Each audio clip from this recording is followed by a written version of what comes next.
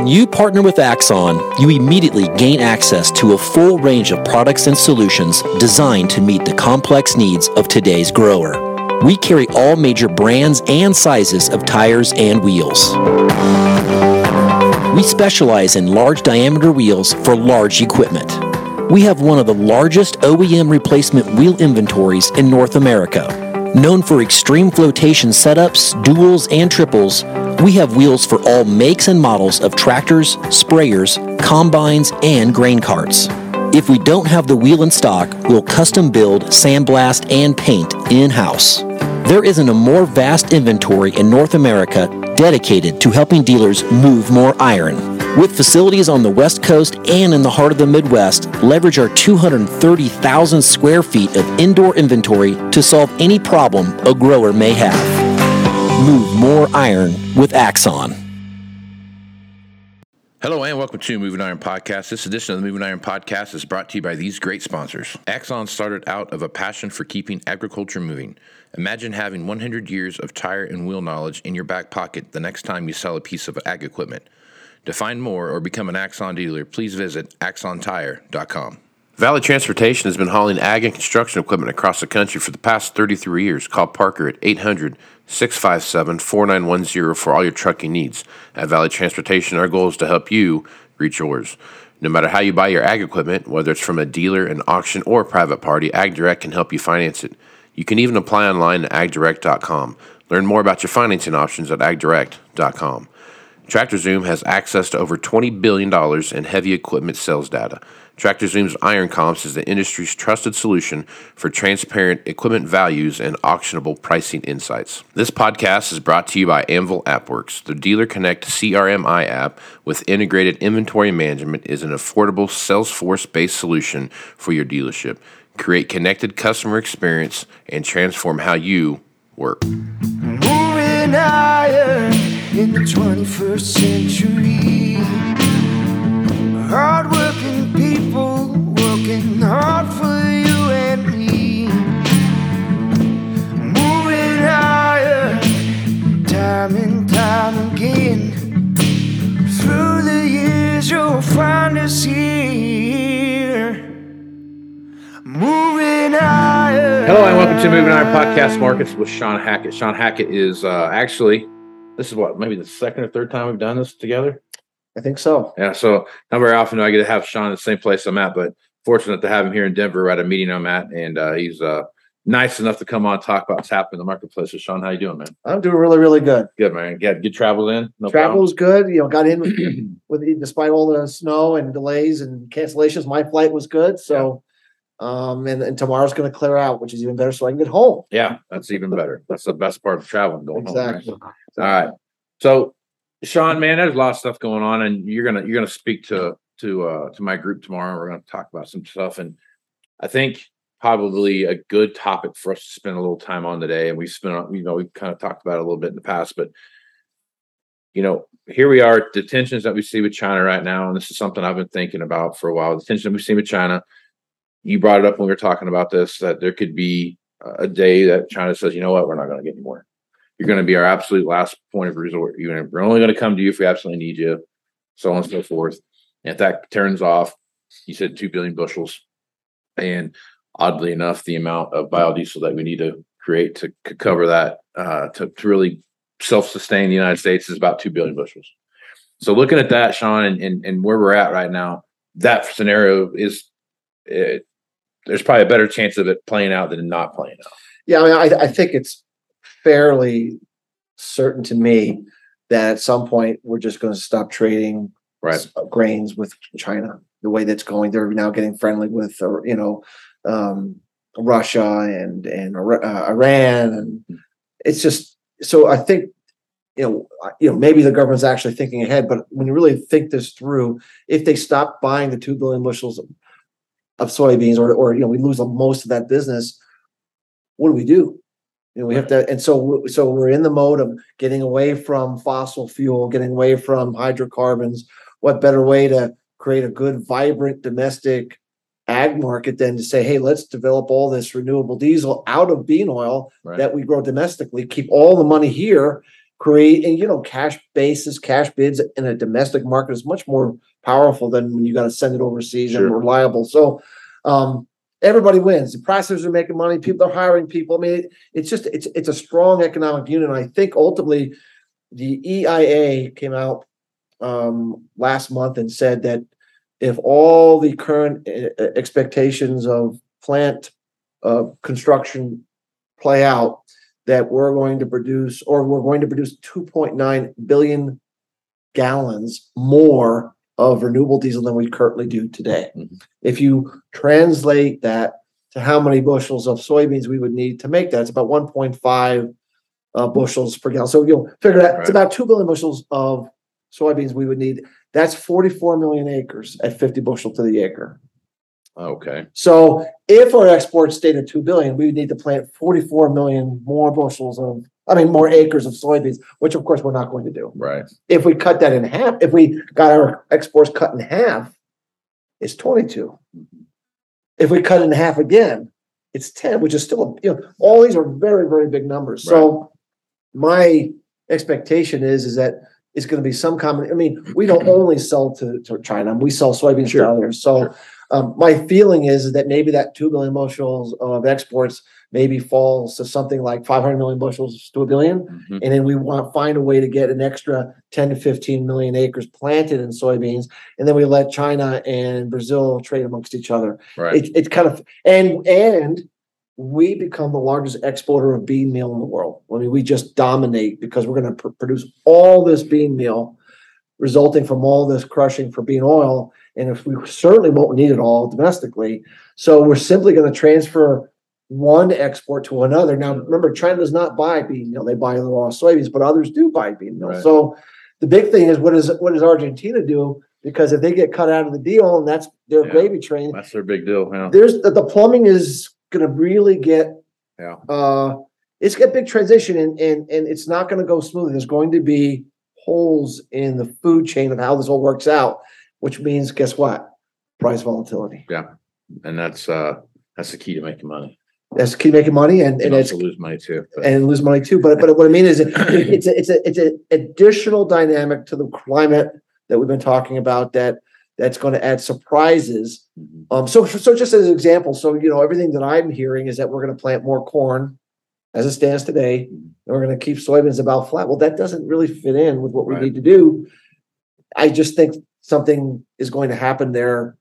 The market has to figure this out pretty quick because it can't wait too long to get those extra acres in, Right. Yeah. So, all right. So in the big picture scheme, and you're looking at the overarching thing. So areas like where I live out in Panhandle, Nebraska, Eastern Colorado, Eastern Wyoming, you start really looking at some of these areas, Eastern Montana, you're kind of getting north there, but you start looking at some places where the elevation starts to play a role in the production of soybeans. Now, not that I can't grow soybeans out here, because I certainly can, but I'm not going to get the 80, 90 bushel, 70 bushel stuff. It's going to be doing that 40-ish bushel range,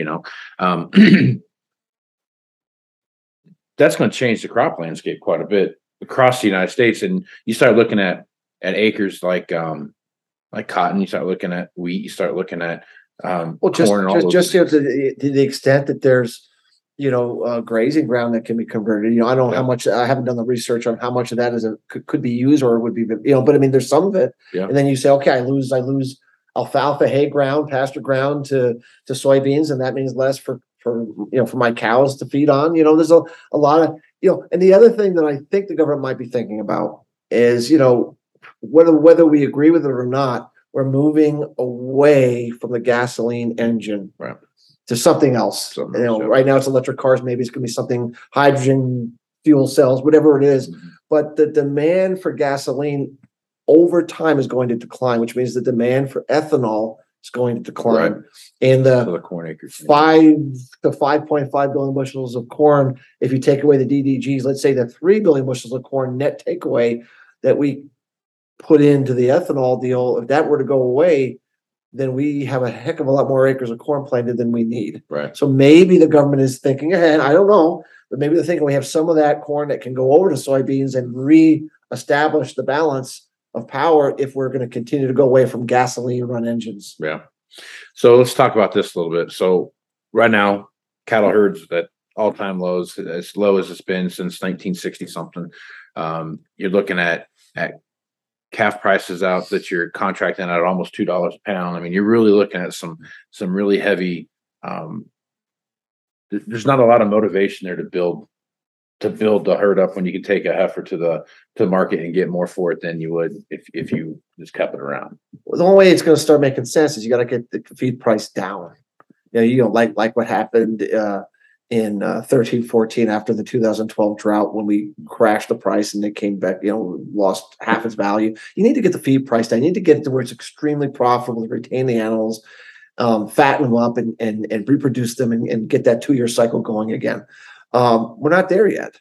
We're just not there yet. So one of the things we talk about tomorrow is obviously, the El Nino provides the weather pattern for cool, wet, big crops, right, lower prices. And there's a great debate on whether that will be this year or next year. And we'll go over the various scenarios. But I mean, certainly we feel by 24 for sure, we're going to finally get the big crop in the U.S., right, a temporary reprieve. And that's when, the cattle price could really, really do something wild and we get those numbers back up again. But until then, you're right. There's really very little incentive to do anything but just, put some equity back after a really rough time with COVID and all the fires they had. Oh yeah, it was really. I mean, they just need to put some money back in the business right now. Right. Yep. So, I mean, I guess as you're looking at this, Shawn, and you're kind of feeling through all this stuff. I mean, the cattle market looks like it's positioned itself, like you said, for at least 2 years now to see some really good opportunities to build equity. Past that 2-year period, as you start looking at if this whole biodiesel thing takes off and we start taking out more corn acres and more feed style crops out, does that really help the overall feed? Well, if you think this through, you could have a scenario where we, in year 3, the cattle herd really starts to go, and we need all this we need all this corn feed now, we need all this grazing ground. Oh, I'm sorry, we took 10 million acres out. Right. Well, that's a problem because now the feed price goes up. We don't have enough, and that's not a good situation. So, we'll have to see how it all plays out. Obviously, the only reason why renewable diesel pencils out is because the government is subsidizing it heavily. If it was left under normal economics, the way it stands today, it's a losing proposition. So they have to stay behind it. I'm not very good at predicting what the government's going to do next, but right, the big risk is Biden or his administration or the Democrats or somebody new gets in that's not them, and they say we don't want to continue. We're going to stop. We're pulling the plug on this. Mm-hmm. Then it's a whole, so it's one of those, ethanol, they kept it. They just kept it going. They kept it going. I kind of feel once we go down the path far enough, there's too much money involved. There's too much big money at risk that they turning back would be not in the political best interest. So I think if we can get to 25 and get that build out, yep, it's going to be pretty hard to reverse that. I think the government will have to stay behind it and keep it going. Maybe ease back, a little bit, but I don't think they can walk away from it at that point. It's too late at that point. Right. Okay. All right. Let's talk about some of the weather stuff that you've had on and some of your reports and stuff. We're seeing this big winter storm move through here, and you did talk about having a shorter, more intense winter, and we've definitely had that. And I mean, so looking at that, Shawn, going into spring, what are your thoughts about spring planning and how do you see that playing out? Well, we certainly the moisture this winter has been considerably better in most areas than it's been the last couple of years. So we're going to have the moisture in the ground that we haven't had to get off to a good start if we can get the temperatures warm enough so that we get that 45 degrees or higher. I think we're going to see that. I think we're going to see in early spring, get those good warm late March, early April temperatures, get out of the gate fast and get a good planting pace going, and with wet ground, it's going to come out. So that's going to be bearish for the market heading into that mid-April timeframe. And then the question will be, at that point, the two signposts that we're watching are the models correct that El Nino is going to arrive by the spring, early summer, or does the El Nino kind of backing off? Is it delaying? Is it not advancing the way that the current models are suggesting? Because that has a lot to do with whether drought comes back this year or whether this is the El Nino year and we get the big crops and we get the lower prices and the cattle guys say, let's go rebuild, Our work has said, we went back to 1850 and looked at all the metrics and looked at all multi-year La Ninas that transition to El Nino, and only one time have we been able to develop an El Nino by July, one time out of 14 times. It doesn't mean it can't happen, but it means the probabilities are not good. The probability suggests that the models are being too aggressive. And by the way, it's well known that models have a very high degree of error in predicting El Nino La Nina prior to the springtime. Right. So I would really be very, very cautious in overplaying the models right now. We think by the time we get to April and May, it'll be clear that yes, La Nina is gone and it's gone, but we're going to be more of a neutral state. And in a neutral state, we can have drought come back, especially at a time that the 89-year Gleisberg cycle is expected to repeat or to return over the next 3 years. So there's a lot going on. And, obviously as time goes on, we'll be able to firm up and get a little more clarity and get a little more confidence in exactly how this is going to play out. But our best case scenario is later in the year, El Nino, drought risks elevated. And if that's the case, then the herd rebuilding phase that we've just talked about with cattle we'll have to wait until 2024. Gotcha. Okay. All right. Last topic here, and then we'll close it down. Shawn, as you take a look at world grain supplies and what we see there, this is the second year in a row, if not third year in a row, where we've consumed more than we've produced, and obviously, world ending stocks reflect that. I guess, in your opinion, like how many more cycles like this can we have before we just see total anarchy in some of these third world countries? Well, we've drawn down global global grain ending stocks have declined 6 years in a row. Right. And,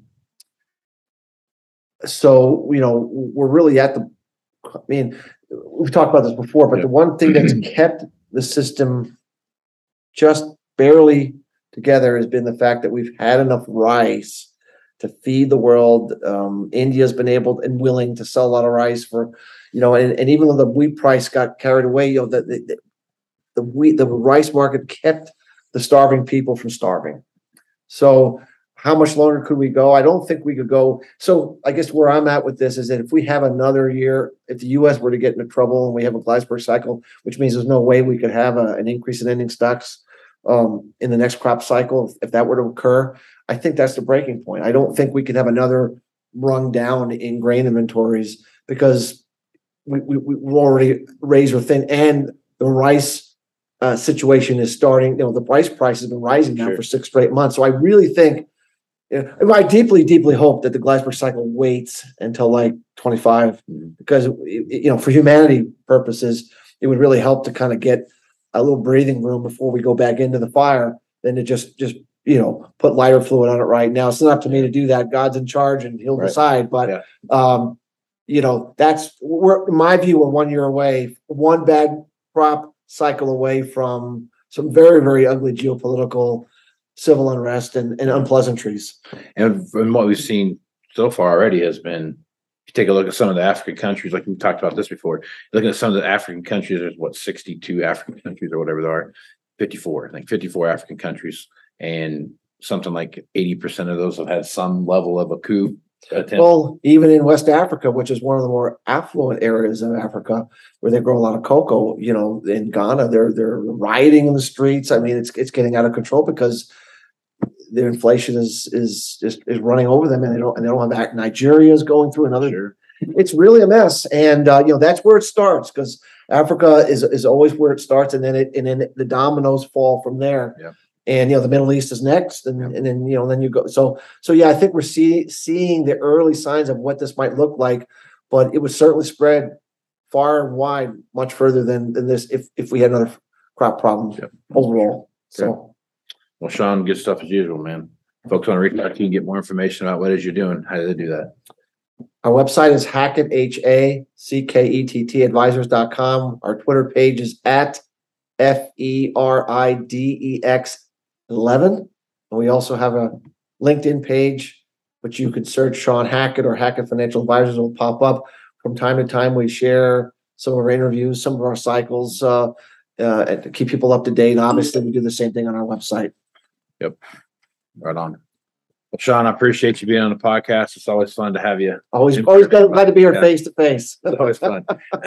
I'm Casey Seymour with Moving Iron Podcast. Check me out on Facebook, Twitter, and Instagram at Moving Iron LLC. Go to LinkedIn at Moving Iron Podcast. Check out the video version of this podcast at the YouTube channel Moving Iron Podcast, and go to Moving Iron LLC for everything Moving Iron related. Take advantage of that $50 discount from Axon if you're one of the first 150 people to sign up for the Moving Iron Summit coming up here in September 11th through the 13th down in Nashville. So if you're interested in doing that or need more information about that, send me an email at movingironpodcast@movingironpodcast.com, and I'll make sure to get back to you as soon as I can. So with that, I'm Casey Seymour with Shawn Hackett. It's going to be smart, folks. Out. Axon started out of a passion for keeping agriculture moving. Imagine having 100 years of tire and wheel knowledge in your back pocket the next time you sell a piece of ag equipment.